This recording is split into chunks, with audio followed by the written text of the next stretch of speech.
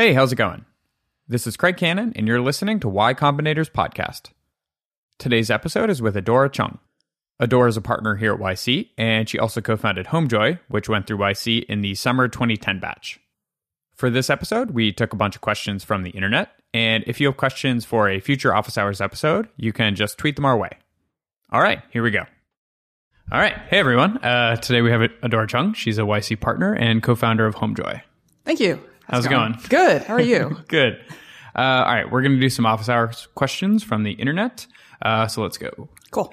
So first question is from Topher Peterson, and he asks, how many users did you have when you applied to YC?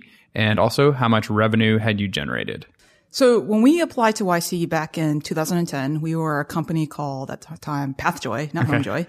And we were a marketplace for online services. So we were trying to bring on typically offline services like tutoring, life coaching, therapy, and all these legal services online. And our thesis was this was the time to put it to video, and we would be the ones to do it. Mm-hmm. And so when we applied, if I remember correctly, we had onboarded a lot of people for the supply side of stuff, so service providers, but had onboarded absolutely no one yet on the demand side. So we had obviously generated no revenue yet, but that's what we had when we applied.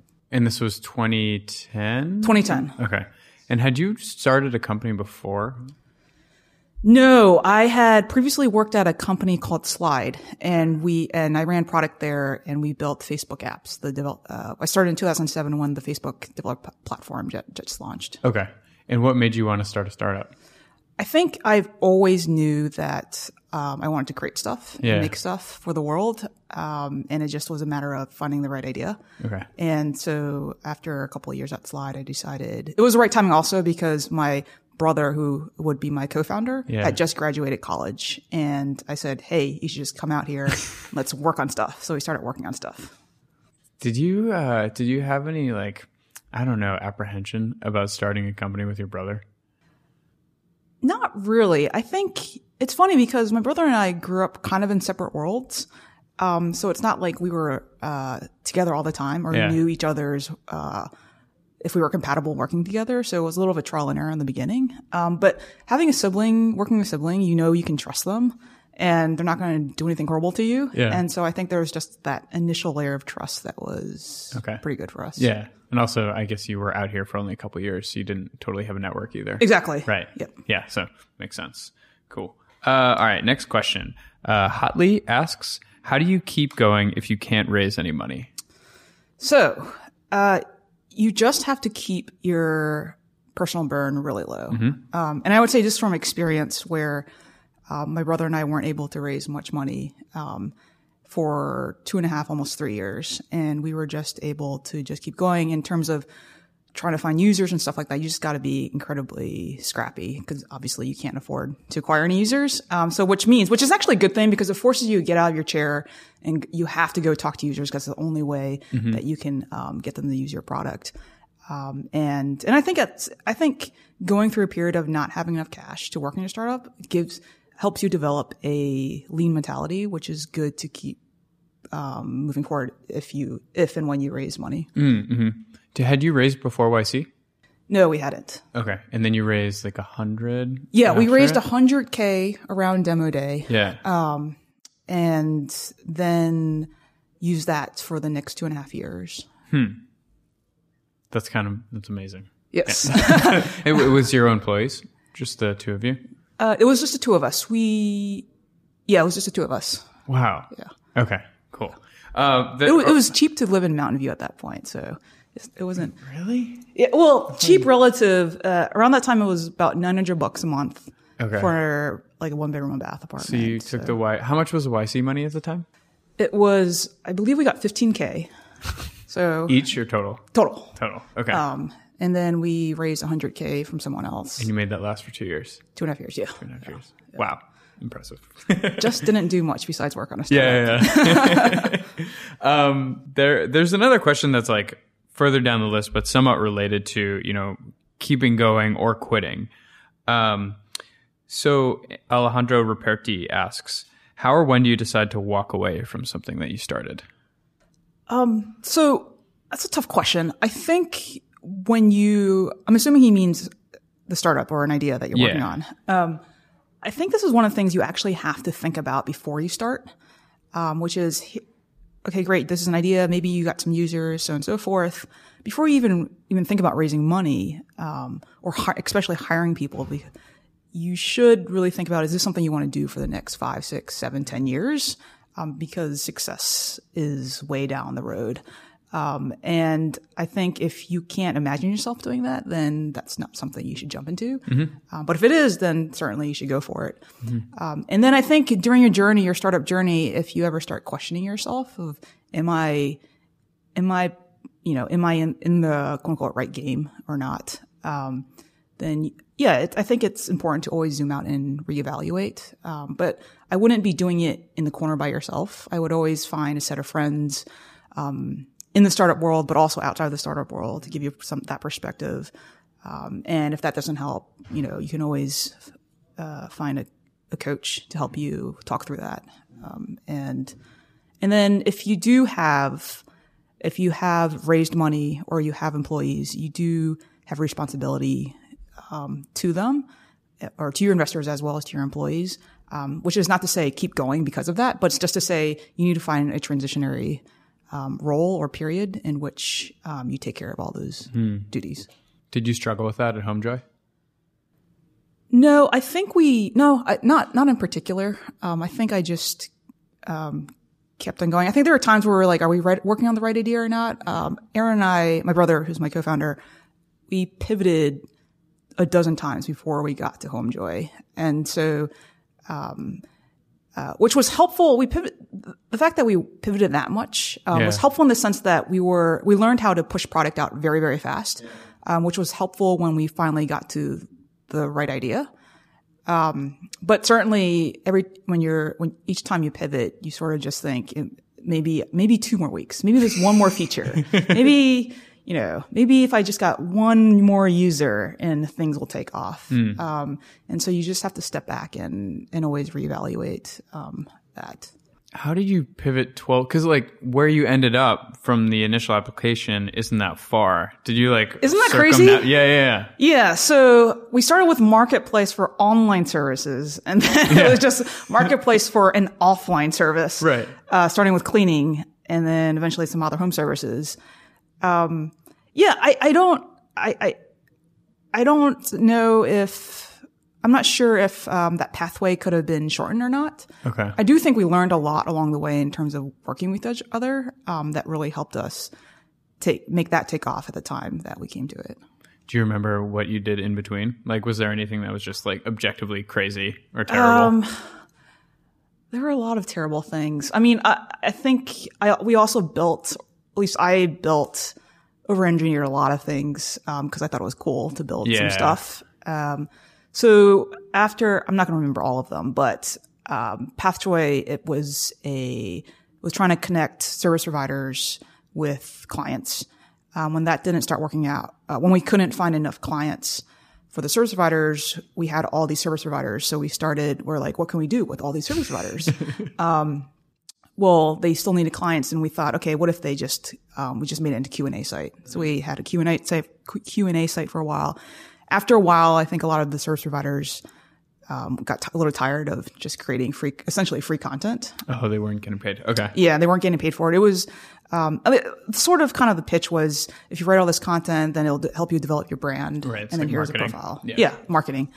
And then it rolled into a bunch of content sites, and then it turned into basically a demand media type play. And we weren't just, I think by the time we rolled into that, we're just like, this is not going to be huge and we're not really into this. So, let's just rethink the whole thing. Yeah. Oh, to go back to your other ideas, you said you applied with a Twitch type idea as well, right? No. Yeah. So on my application, I just reread it. I applied with the Marketplace for online services, but there's a question on there which says your other ideas. And my other idea literally is Twitch, which is not to say that I made a mistake to not build it, because I'm not quite sure I would have made that a huge thing. Yeah. It's just that it was just kind of funny for me to see that. You literally just wrote video game streaming. No, it was just watching people play games and checking in and commenting and doing all these things. Kind of like ESPN for games, essentially. And the reason how I came up with the idea was because I was always watching my brother play games. And he would also then go on YouTube and watch other people play games. For sure. And I'm just like, that's so weird to me, but he was doing it and like a bunch of other people were doing it. I was like, okay, there's something here. Yeah. But the thing is, I think I'm not really into games that much. And so I'm not quite sure I'm pretty confident it wouldn't have worked out. Right. Yeah. It may have been a little early as well. Like, at that point, yeah. Twitch. Yeah. Live streaming was, not there yet. Cool. All right. Let's go to the next question. Chris Melnick McDonald asks, what advice and lessons did you learn in entering the Canadian market? So with the Canadian market, just like any other international market, there was from the customer perspective, there wasn't that much of a difference. Everyone, you have a dirty home and you need to get it cleaned, so on and so forth. From the cleaning professional side, the service provider side, there were some differences there in terms of, where do people find jobs? In the U.S., it's Craigslist. In other places, in other markets, it's something else. So there are those kind of differences that we had to learn about. Mm-hmm. But I wouldn't say they were super major. So there was how to acquire service providers. There are maybe unique channels to acquire customers in each one of the local markets. There was things just like weather, traffic, like where are the traffic jams, public transit, how are people actually going to go from house to house, and that had to be all baked into the scheduling stuff. Mm-hmm. So anyway, going back to the Canadian point, it's not that there was nothing super special about Canada itself. It's just the fact that it's another market that we went into. And then we also launched in the Europe as well, Berlin, Paris, and London. And similar to that, there are some locale differences and obviously language differences as well. Yeah. But nothing super major. So yeah, what are your pro tips then? Like if I'm expanding to, I think Canada's like very close to the US, yes, but if I'm expanding to Europe, what are your pro tips? For that is I'd go to the market and identify the opportunity first. Go talk to potential users. For us, we're a marketplace, so it had to be both sides of the users. And there were some markets where we looked at, and I can't recall exactly the right cities, but that we decided just not to enter because we didn't think there was enough demand or supply there for us to make an impact. But once you do that, then the other thing is if you're launching a ton of these cities is to find somebody who's hopefully done this before. Mm-hmm. And what we call them was the city launcher. And so this person would go into the market, find the first few service providers, first few cleaning professionals. And then we would match them with the customers, and there was kind of like a manual back and forth going on to get the supply and demand running. Mm-hmm. And then and then if it worked out, then we would find a city manager. We would hire a full-time city manager to run the operations and be in charge of the P&L there. And I think sort of that playbook that's been played out now. And so a lot of startups have I think executed on this well. So I think that's a pretty good framework to go by. Okay, cool. So another question related to kind of like getting started when you're small. Yaha Elamrani asks, how do I work on culture, or do I even work on culture in the very early stage when I'm just building a team and a product? So the number one thing about working on a startup is finding the right co-founders. Yeah. And finding your co-founder is pretty much setting the culture, because it is how you work with that person is going to parlay into probably how you work with other people. So I don't think it's like you need a handbook and like write out your core values and all these things right away. I think it's much more important to know if your startup is going to survive or not. So how do you get your users? How am I going to make my first buck? I do think once you start hiring your first few employees, then that is an important time to try to articulate that thing so that one, you're hiring the right people. But two, there are some, the people coming in have some expectation of how things are going to be run. How did you guys figure it out? Cause there's so much unspoken with siblings. Yes. And like, how do you determine what's part of the company culture and what's just like you guys? That's a good question. We wrote out our core values at some point. We had 5 or 6 of them. And that's the framework we chose and which a lot of companies choose, I think. But in the beginning, both of us would interview, everybody, and then we would actively talk about it. Like, is this the right person? Would they work with us well? And so on and so forth. And then go from there. Okay. So kind of just like seeing if the person's a good fit rather than like explicitly writing all the values down. Yes. In the early days. In the early days, yes. We eventually wrote all the values down. But I think in the beginning, we were just looking for smart people who were going to work hard, who wanted to help cleaning professionals get work. Yeah. And were into the mission of the company. Okay, cool. So another HomeJoy question. Adam Sanders asks, what was the best decision you made for HomeJoy? So I think starting the company, obviously, I don't regret it at all. We were able to bring on a great crew of people to work together. And so what I am most happy about and was most passionate about was the fact that we created a platform that created work for people who needed the work, as well as did a service for people who were busy and you know, having a clean home is one of those things that it's hard to articulate why, but when you have a clean home, you're just happier and you're more relaxed. And so after a busy day of work, it's nice to be able to go home and just not have to clean it. So I think those two things. So starting that company, I'm proud of that. And and like I said, I think our team was a great group of people who really cared, and I would take nothing back for that. Yeah. Cool. Next question. Ujwal Chahan asks, would love to know what's the one thing you would do differently in hindsight if you were to start over again. And I think that's like HomeJoy and life context. Yes. So, okay. So with HomeJoy, there are so many things that I could have done a lot better. But if I had to aggregate a lot of them into kind of like one concept. Yeah, like a bucket. Yeah, a bucket. It would be, I would have prioritized unit economics much earlier in our company.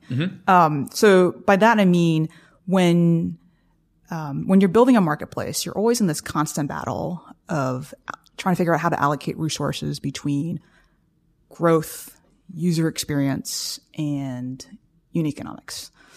And so what we did was we heavily worked on all three of those things. But if you had to make me stack rank those three, user experience and growth came before unit economics. So this makes sense if, and only really if, there is one, ample funding available, and what I would think, three other things. So one is there are strong network effects. There are really strong network effects. Or two, there are strong economies of scale. Or three, there is a clear first mover advantage.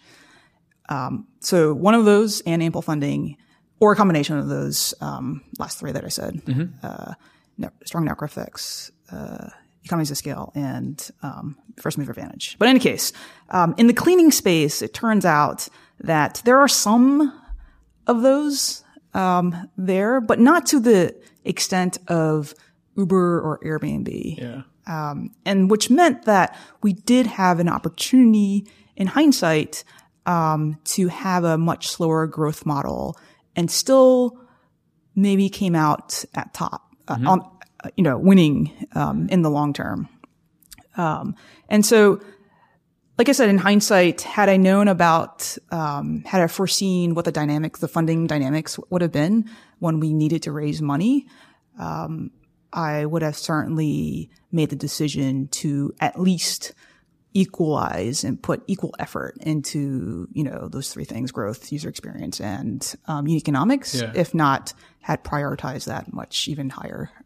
When you're advising YC companies, do you kind of have a rule of thumb? I mean, every company is different, but say there was a company similar to HomeJoy, saying like you should be operating at like a whatever, like X% margin to be in a good spot. Finding a particular, there's no constant margin you should be at. It's really dependent on the local market, I think, and the prices you can actually bear.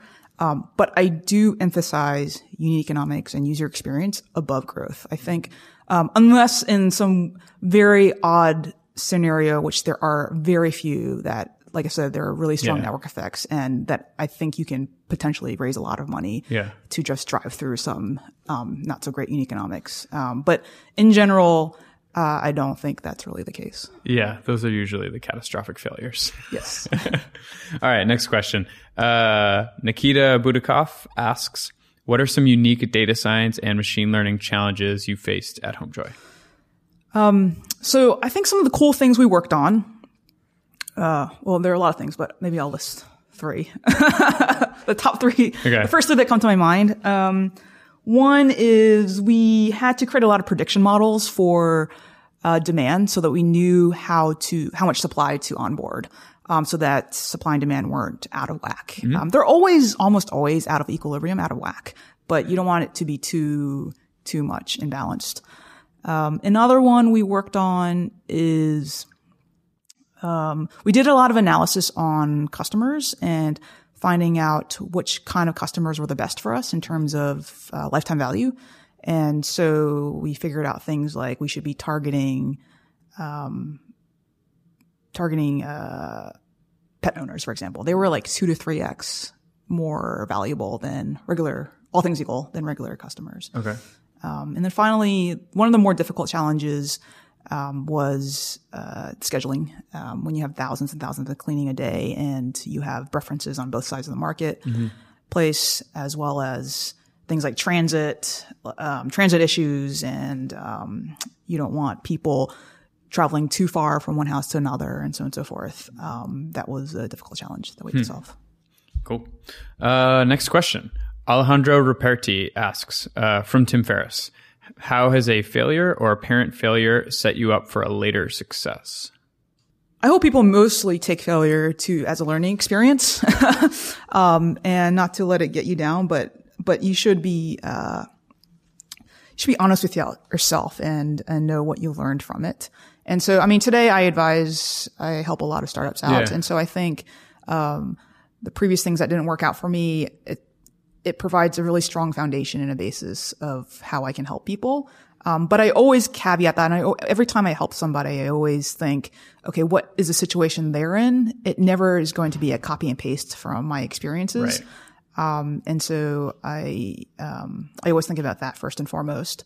And that's what I tell most people when they get advice from people, especially if they're going around to way too many people, is that, like, you are your own situation, and people will give you potentially directionally correct advice, but that's just directionally in the right direction. Right. Not like I said, it's not a complete one-to-one mapping. Yeah. And so you always should be taking that into account. Yeah, it's difficult, and it messes with your confidence if you take advice from too many people, especially when they're from all over the market. Like if I was starting a HomeJoy type company now and I talked to you, I think I would take your advice. Yeah. But just some random other startup founder, it's like, why? Yeah.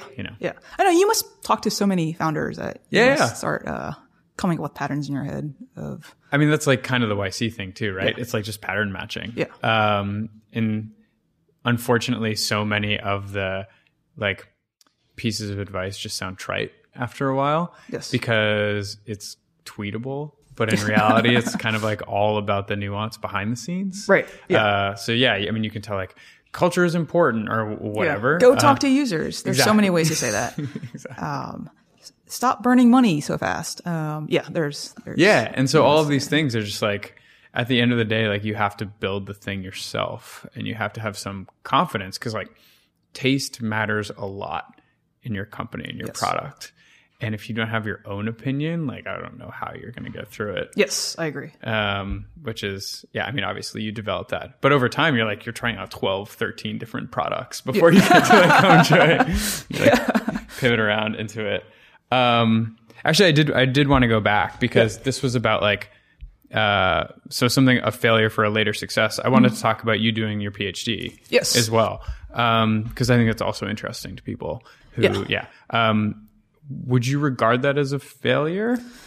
I would regard that not as a failure, but as time. Sometimes I wish I had that time to get back and I could have been working on creating things instead of, creating, economic models and, being a data monkey and, trying to do simulations and stuff like that on all my fancy, very academic models.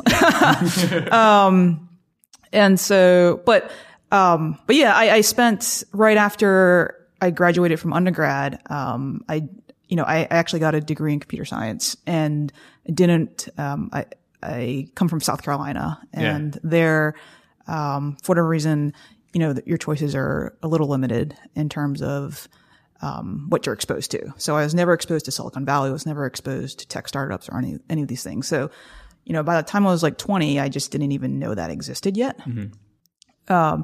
And so the thing I decided to do, because I didn't want to work at a big company as a code monkey, was to go get a PhD in economics, which sounds weird, but I was doing some engineering work, for an econ professor. And so I fell deeply in love with the idea of becoming an econ professor. It'll be fun. Yeah. I mean, I think it could be fun, but I generate a lot more meaning and value, doing what I'm doing today. Yeah. Value, definitely. Meaning, I don't know. People make their own meaning. For me personally, I'm no qualms with people who decide to become econ professors. Right. Yeah, no, totally. Question not on list. Side projects. Are you building side projects right now to keep that product, building, I don't know, gene muscle working? Yeah, I started working. This is one of those things because I'm not working at a startup. I start a lot of things. I see something cool and I just start working on it. Yeah. And then, so one of those things, I'm trying to build a dApp right now. Really? Yeah, on Ethereum. And just playing around with Solidity and all these things. We're starting to invest in a lot of the crypto blockchain startups now. And so I think it's really important that I truly understand how this stuff is built.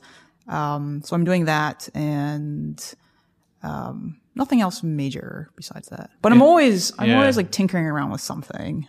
It's always tough. I have the same itch and I desperately only want to complete things. I hate letting things die on the vine. Yes. But it's hard because I'm equally curious. Yes. And just want to hack away for a weekend and see what happens. Yes. Well, what's the last thing you've hacked on? I put something out this week. It's auto transcribing podcast. Oh, that's right. And you put some Hacker News. Yeah. Which, speaking of unit economics, I might be committing the mortal sin of selling $1 for 80 cents. Because you still have a human doing it, fixing the little stuff. Yeah. Got it. So I have to figure out either full-time employees or Mechanical Turk, which I've never gotten good results from. Mm-hmm. At scale, actually at a scale a little bit larger than we're at right now, I could have someone full-time. Fixing podcasts. Yeah. But right now it's a lot of Craig waking up at 5 a.m. and being doop, doop, doop, doop. This doesn't cost me anything because I'm doing it. Totally. I've created my own $5 an hour job. So dumb. Raise prices. Yeah. You can always raise prices. Yeah. I think that's a fear that I personally have, but should be okay with breaking. Yeah. Because I knew that, if I started too high, I wouldn't get enough customers. Mm-hmm. Fortunately, I didn't give away any free demos.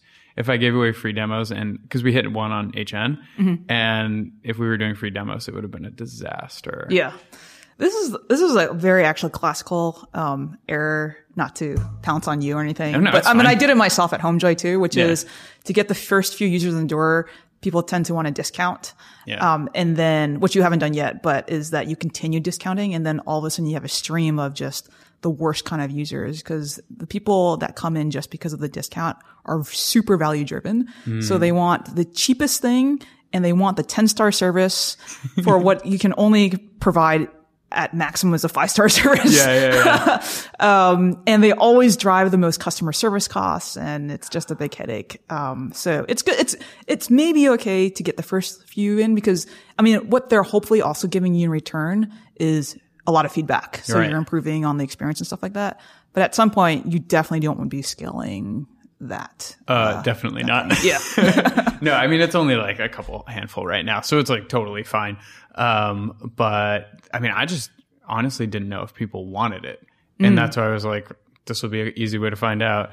It turns out they do. Yeah. And it's a lot of work. Yes. Podcasting is getting really popular. It's crazy. And the need to edit a lot of them is pretty high too. Yeah. No, well, we were doing not to make this a Craig podcast, but we were doing the text-based audio editor for a while, and I found that I was using it a little bit, and I was using the other ones like Descript and there are some competitors, but I'm still so much more proficient in Premiere, but at the end of the day, I still wanted transcripts, and so I was like, this is a product I want. Yes. And yeah, it turns out. So the idea is it's a transcripts, and then you can also edit it based on the transcripts? Like we've killed the editing. Yeah. Because it's really interesting on the technical side. But yeah, like I said, like it wasn't the product that I needed anymore. Right. Got it. Okay. Which is, I'm a little rare because I do video as well. Okay. But yeah. Yeah, it's a lot more helpful, like when you put it on the blog, that there's a transcript there as well to follow and look back on, and probably to search through as well, I imagine. Yeah, so it's it's multifaceted. So it's like SEO for sure, sharing because we can generate little quotes and stuff. Some people only read podcasts. Yes. Which is like personally is like an affront, but that's fine. Are you a 2X listener? No. Really? I've done it before, but I was like, I used to do it, and then I realized I was talking faster. Yes. Because, I mean, we've talked about this before, but like you and I will like be at home all day and not talk to someone. So I was like, I had a moment where I was like, I've only listened to podcasts today, and I'm at a coffee shop talking to the host at like 2x speed. Yeah, if all you do all day is just listen to things at 2x and then you go talk to somebody, you always wonder, it's like, why are you talking so slow? They're talking normal speed, but it's like, you are talking unbearably slow right now. Speed up. I've actually met a couple podcasters in person after I was listening to them at 2x speed. I was like, oh my God, you're so slow. And then you get really used to listening to podcasters, so you know it, like Joe Rogan. I've heard so many of his episodes that I basically like know the anecdote that's coming up. Yeah. And so I'm like, skip. It's happening. But anyway, yeah, podcasting is awesome. TBD how much money there is in it. Yes. Because it's all like content marketing, or a lot of content marketing right now. Yes. Yeah, agree. Yeah. Cool. All right. Next question. Siamak F, I'm not going to pronounce that last name, asks, what are the best practices when reaching out cold to an investor? Really easy. Keep it short. Say what you want to say. If you can do it in 2 to 3 sentences, and then ask a specific question, which is can we get coffee, which is actually something that they can answer and actually help you with. Yeah. And that's not to say that investor would never meet with you. It's just, you have to remember these investors are getting lots of these emails, and they're also their job is to take meetings from people that are introing them. So all these warm intros. And so you just need to figure out a way to develop a relationship with that person. And one way is just to have a back and forth over email over time. Yeah. And then when it becomes interesting enough, basically when I get to the point where I'm writing 3 or 4 paragraphs back, I'm like, okay, never mind. Let's just either get on the phone or meet in person, because this has now gotten to the point where I'd like to actually talk to you for a long bit. Yeah. And also, investors hang out on the same sites that hackers hang out on and like product people hang out on. So if you're out there making stuff, you can get attention. Oh yeah. Reddit, Hacker News, all these places. Yeah. They're all there. They hang out on Product Hunt. It's like you don't have to just like pretend that only email is the way to get their attention. Yes, I agree. Because this is like one of those things that's like you make up these like little excuses for yourself where like, Adora didn't reply to my email, it's never going to work out. And you're like, that's just cheating. Right. I agree. Totally. All right. Next question from a name with a bunch of emoji in it. I think it says Riley Saurus. Yeah. They ask, is Uber for X still a thing people would invest in the US? So I definitely think so. I mean, we've seen the scooter craze going on now.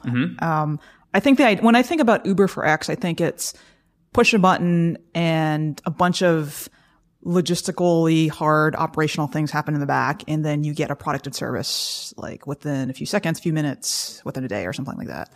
And that to me shouts convenience. And I think a lot of people want convenience. That's something people want. Yeah. And so I think there's always products and services to be built in the Uber for X realm. Yeah. And I think that, yes, there's definitely overall less money being put into it than say 4 to 5 years ago. And that's a result of investors understanding and learning about what these business models look like, the fact that most of these businesses grow a little bit slower so that you can build up a great user experience. Yeah. And they understand the unique economics much better as well. Yeah. And so there's, I would say, not as much hype, but there's certainly, if you're growing, and you have good retention and good engagement, you certainly can probably get funded. Has there been a large success that was kind of like a follow-on company in this way? Like where kind of like a copycat or just like a derivative?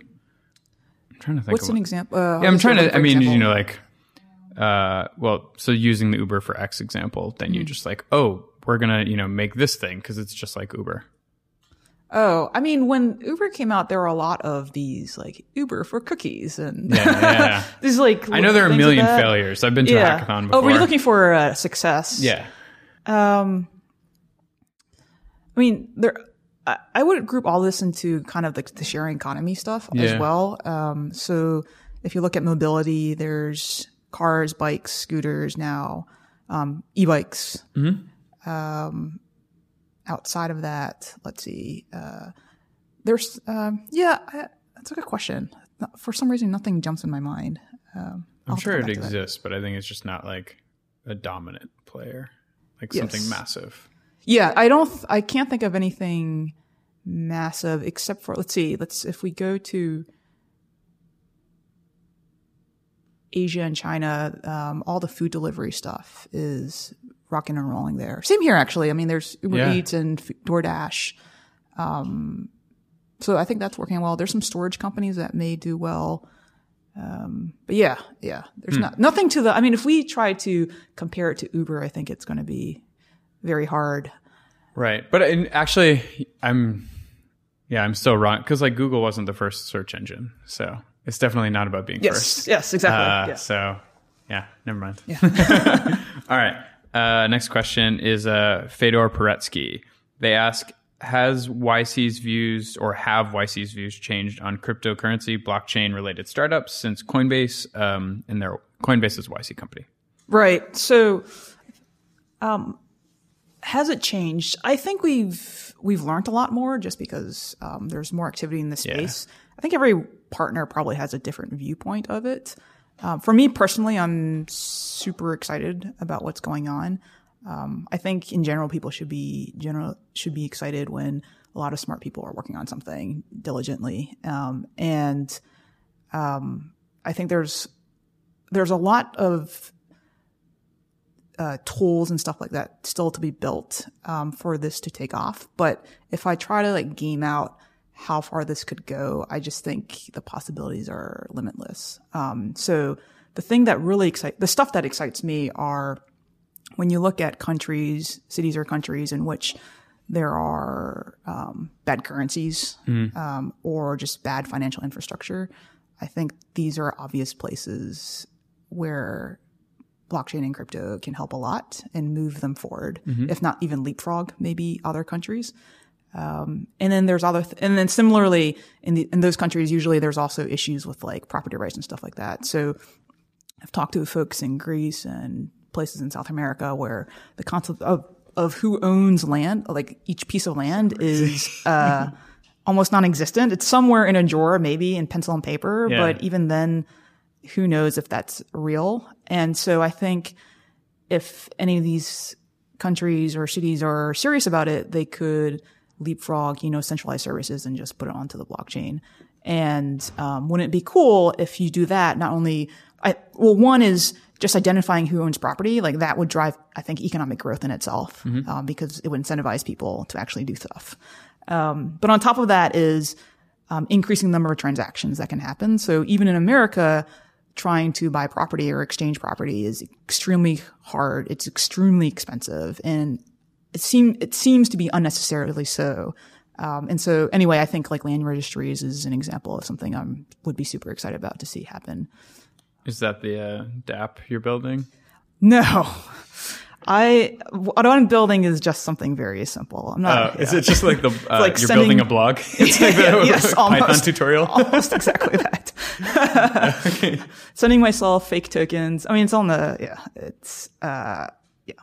but the thing that comes to mind for me with crypto and blockchain is, I think there's a lot of skepticism because of what's being built right now, but I actually think that what's being built now are the right things being built. In the sense that one, it's such a new technology, that there are still so many issues, potential security issues, and putting the wrong types of smart contracts on there. And so now you see a slew of consultants and also companies doing security audits. And we've just invested in a couple of companies that are building AI to help ensure better security and ensure that the economies don't go out of whack and stuff like that.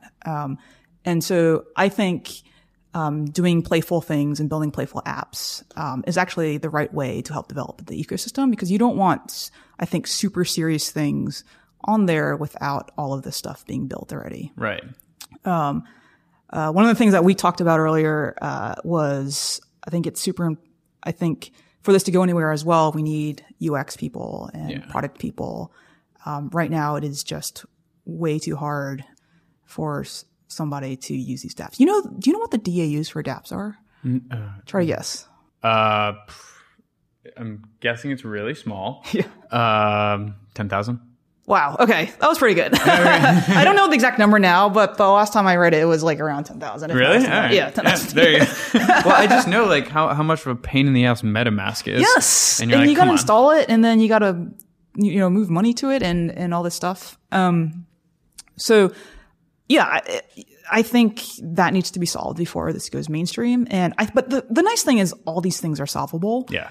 It just needs to be built, and with due time, it'll be built. And we're more than happy to help accelerate this by investing in startups who are building this stuff. And the other thing is also, I think, more of a PR and branding thing. I just think the word blockchain has been thrown around so many times that people don't fully understand what it means. For sure. And so there's a bit of an education. I sort of think that when it goes mainstream, we don't need to use the word blockchain per se. Just like we don't use the word database to explain Facebook. Yeah, no, like my parents don't know what Ajax is. Yeah. It's not important. Yes, exactly. You just need to tell them what it does. Yeah. It's ultimately it's the product. Yes. But I think with so many smart people working on it, it seems highly unlikely that something won't come out of it. Yeah, that's a hope. So, cool. Probably related to that question, Manav asks, what type of companies is YC seeing more of for this batch? We've seen a lot more applications on the crypto and blockchain front. Yeah. So super excited about that. We continue to see more and more applications on AI, particularly machine learning and deep learning, and the applications for it across so many fields now. And so that's exciting. I don't think we've seen anything where we've seen complete automation yet of anything really. But it's kind of cool that we're building tools and stuff like that to help doctors, people in the field doing work and stuff like that. And what else are we seeing? Biotech, we're seeing lots of those, which is exciting. Particularly the intersection of software and biology. And then also we just launched our YC Bio program, which is which all the companies go through the 3-month program that all the other startups go through. But it's targeted towards people or companies that are still in the lab research phase. And so we're focused on one sub area right now, which is health span and longevity. And so we've seen a lot of those, and we're really excited about that. Do you have a strong opinion on how long you think you're going to live?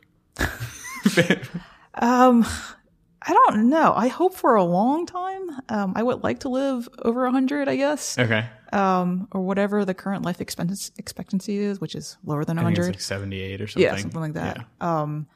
I mean, I try to do all the things to make sure I'm healthy and sane. But I don't do any drugs or anything to make myself go. No caloric restriction. Oh, so, I mean, I've tried doing that and I didn't notice any specific change, other than like a little bit of weight loss. Yeah. But I actually go back and forth on that a little bit, trying it out. Oh, really? So I do the whole, like I've done in 3 6-month spans, the whole 18, like, don't eat for 18 hours. And actually, like the first week is kind of hard. It's just like probably any diet you go on. It's like the first week is kind of hard, but it's actually pretty simple. Yeah. And I haven't done the whole fast for like 48 hours thing though. Have you? Yeah. Oh. I mean, it's fine. Like you feel better? You feel fine. You get used to it. I mean, by the end of the first day, you really are starting to get hungry. And then you push through it, and then you could go like another day or two and be totally fine. I mean, but also my body fat isn't like 1%. Right. So maybe if I was like that skinny, it would be different. Yeah. But yeah, I'm similar to you. Like I've tried everything out. I know when I do the intermittent fasting or whatever, I can be leaner. Yes. But the selling point is that you're going to live longer, right? So it's just like hard to feel the difference. And like ultimately with all this stuff, I'm just kind of like, man, you got to live. Yeah. Like I want to hang out with my friends and like have a beer. And correct. Like, yeah. So, I also want to make it to 100 over, but like, I don't know. We'll see. We got some time. Yeah. I want to make it pretty far and still have an active mind. I think that's probably most important for most people, is just, having an active mind still. Yeah. Yeah, it seems like the further we can push the quality of life, the happier we're going to be overall. Because it's not really about a lot of people lose it well before 78. Right. So, cool. All right, next question. Yaha Elamrani asks, what are the best marketing strategies for a year one B2C startup? So the best ones are always the unpaid ones. I think... I mean, this is almost a cop-out, but if you build a product that people love, they're going to talk about it. And that's the best way to grow. I think tactically speaking, there are other things you can do. Content marketing, which you're an expert in, so maybe you can talk more about that. And there are other tactical things. If you're a consumer product, if people are coming to your website and no one's signing up or anything, one of the things that seems like counterintuitive advice, but is to just put a phone number on there. And people still want to call. People still like to talk to people. Surprise! Yeah, I had never installed the Drift or Intercom on a product until last year. People use it all the time. Yeah, I mean, it should be obvious because it's like a successful company, but they use it all the time. Yep. Yeah. So having a chat on there, putting a phone number on there, it's actually a good thing, because if no one's signing up, at least you can talk to these people and figure out what it is that they want or what's going wrong. So finding just easy ways for people to contact you is also another way. Yeah. I mean, I would ditto the content marketing. I would say don't waste your time if you're not going to make something good. Because it's really easy to get on the content marketing treadmill and be like, oh man, we just got to like bang out this stuff, put something out every week. Yeah. And if you look at like the analytics on YC content, it's like a power law with like the stuff that gets the most attention. Is definitely not linear. And even just the things, I'm sure with you as well, like the things you work on, what like people talk to you about, you're like, dude, I did that article in like 2 days. And like 3 years later, you're talking to me about this thing. The ones with the least amount of effort get the most views. It's crazy. I don't know. Yeah. I mean, maybe you should just write like silly, pithy tweets and be a thought leader. Yeah. Do lists still work well? Because one of the top posts is that essential advice listing, I think. Yeah, that works well. we couldn't replicate that Sure. Essential YC advice post, because that was an aggregation of posts over time. People like lists, people like book lists, but you also want to think like, why are the people even reading it? Like we can, with a lot of our content, we could get more attention by interviewing like YouTube celebrities, but to what end? Yeah. I was talking to someone who watches the channel and they were like, oh, that's cool. Like, I like all your like science and tech videos. Like, what's Y Combinator? And it's like, oh shit. So if you're like not getting them all the way through the door, it's, especially when you're tiny and like you don't have a full-time person making stuff. Yes. So yeah, I would just figure out like what actually works for you and like focus on doing a good job of it rather than just mailing it in. Sure. Because that stuff is, I've never had luck with. Yeah. Do you think that it's articles that work best? I guess maybe it's depending on the product, or do you think podcasts, videos, like what form, what medium works well these days? I think people still undervalue the ability to write clearly. There aren't that many people that can write well. So if you can get someone who can write well specifically in a niche, and then get a channel to engage with it like HN, you can get a ton of traffic because people can consume the entirety, for the most part, consume the entirety of the content. Whereas with the podcast, like you have to be like a hardcore like podcaster or YouTuber. YouTube works pretty well when we cut it up into clips. Right. But if you look at the retention, like it's like anything. Like there's a huge amount of drop off. Right. Whereas with the articles, it's easier to do. Right. But I find like I don't always have a great thing to write about. And the podcast is a much easier way to like keep consistent. Are there, not to make this into a podcast about content marketing, but this is to me intriguing. Are there like blogs or like what companies do you feel like do content marketing really well? I would break it apart into different like categories. Actually, I think like not to blow YC's like own trumpet, but I think PG did a great job. I think YC is actually like one of the best content marketing companies ever, except they would never say that. But like HN and PG essays are content marketing. Sure. I think on the companies, I think like 37 Signal Basecamp does a really good job. Those guys have like established themselves as like thought leaders, but also make content that's pretty relevant. And they're gutsy enough to have an opinion, whereas a lot of people aren't. Sure. Strong opinions yeah. matter and probably get more views. Yeah, sure. Especially when it's contrarian, Mm-hmm. right? So they exist in the software space, but they've like pushed pretty hard to be kind of independent. Yeah. In a similar way, like Indie Hackers did quite well for that. So I think that like that Stripe acquisition made a lot of sense because people connect to Cortland. Sure. I think, Intercom has done a really good job. But I mean, honestly, like I pay attention to a lot of people on YouTube because I think like for the most part, like Silicon Valley still doesn't understand how big it is. Oh, yeah. And like just the amount of like pure traffic and consumption. It's a rabbit hole. It's insane. I found myself watching some weird videos after 2 or 3 hours. Yeah, totally. And you're just like one after the next, after the next, after the next. And you're like, so we did a podcast with Casey Neistat. And like he gets more views a week than almost any TV show. And you're just like, what? This guy like rides a boosted board around. And then you find out that he's like representing a significant percentage of boosted sales. Just this one dude in New York. And you know, he's super talented and that's like a lifetime of work and a ton of creative energy. But it works really well. Like if you can find someone like that.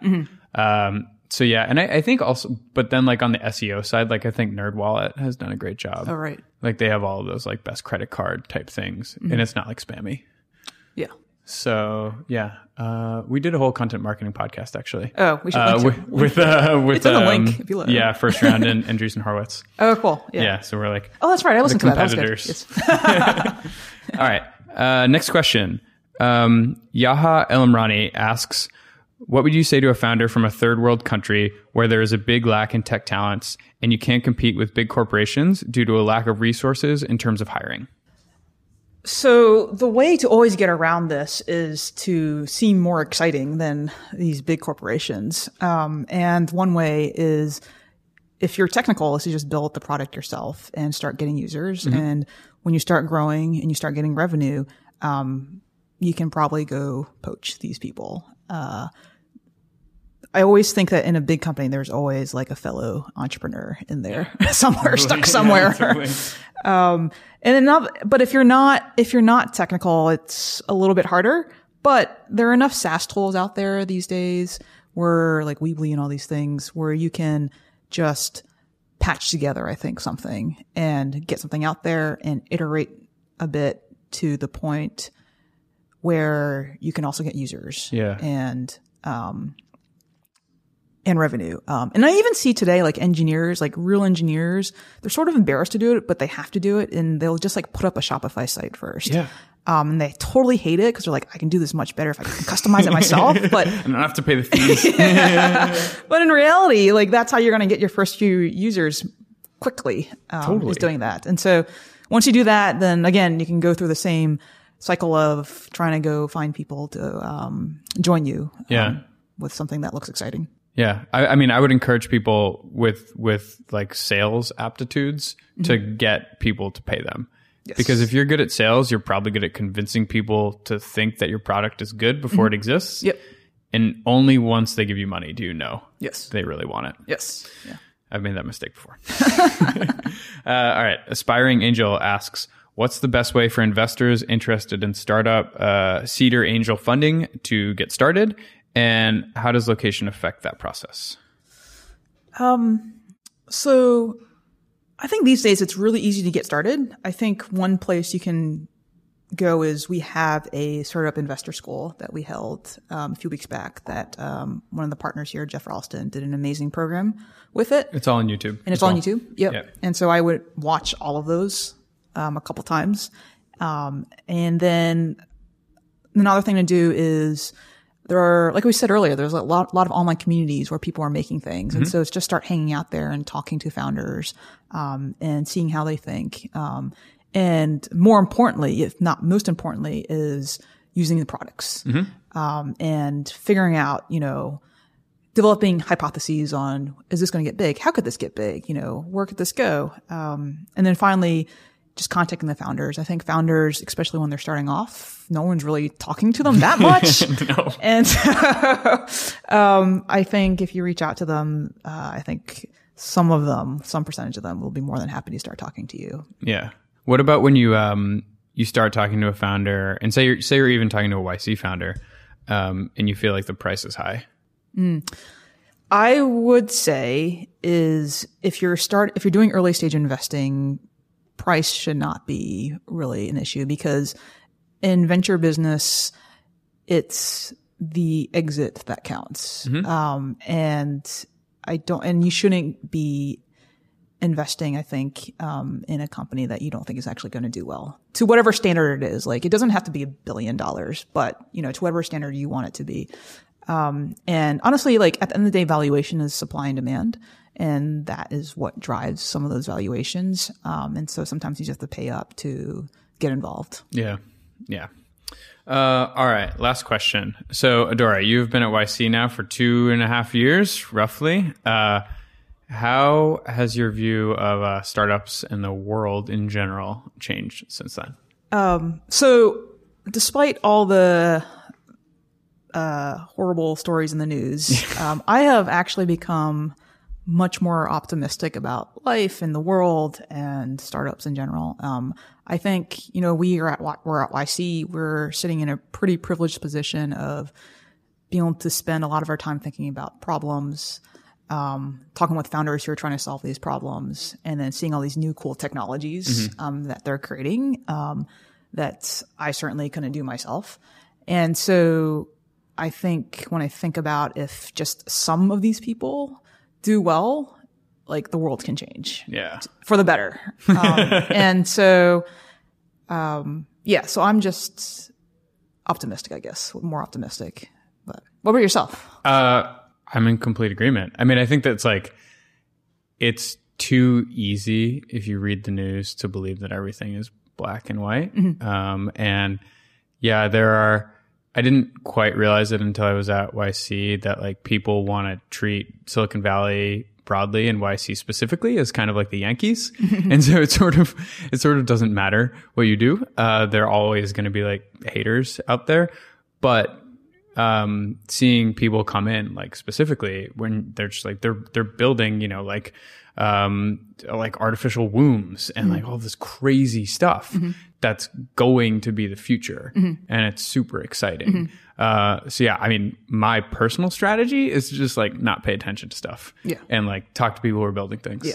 You know what is somewhat indicative of this is the scooters, because the scooters, I like when I got on one, I fell in love with it. And I just this could change mobility within a city, not just scooters, but bikes and Uber and all these other, and AV and stuff like that. But then when it started taking off, people just started making fun of it. They're like, what is this San Francisco thing and like ruining everything? And everyone looks like dorks riding them. But then the critics, I think some of them anyway, started riding these scooters and they're like, oh, it's actually like, I can see why this could be a thing. And so just by using it and being part of it. And so I think there are some of these barriers maybe that are dropping. Well, I think a lot of companies and products have done a bad job at making people feel included. Because I think that people react strongly when they feel like they don't have any agency. And so, it's ironically, right? Like people will be tweeting something about how terrible something in Silicon Valley is and how people are terrible. And then you meet the people here and they're just like, I don't know, I just like want to make something cool. Yeah. So there's this very weird divide that's kind of just in people's heads. Yes. And I think in this day and age, it's everyone's responsibility to know, to at least try to predict the reaction of anything you put out there. Yeah. Because, the world is, at where it is now, for better or worse. Yeah. And so it's just being very thoughtful of what you put out there it's actually important. Yeah, totally. I mean, overwhelmingly positive. And I think, technology is much bigger than a little app on your phone. Yes. So keeping that in mind, I think it keeps you excited. Yes. Cool. All right. Well, thanks so much for making time. Thank you so much. Had fun. All right. Thanks for listening. So as always, you can find the transcript and the video at blog.ycombinator.com. And if you have a second, it would be awesome to give us a rating and review wherever you find your podcast. See you next time.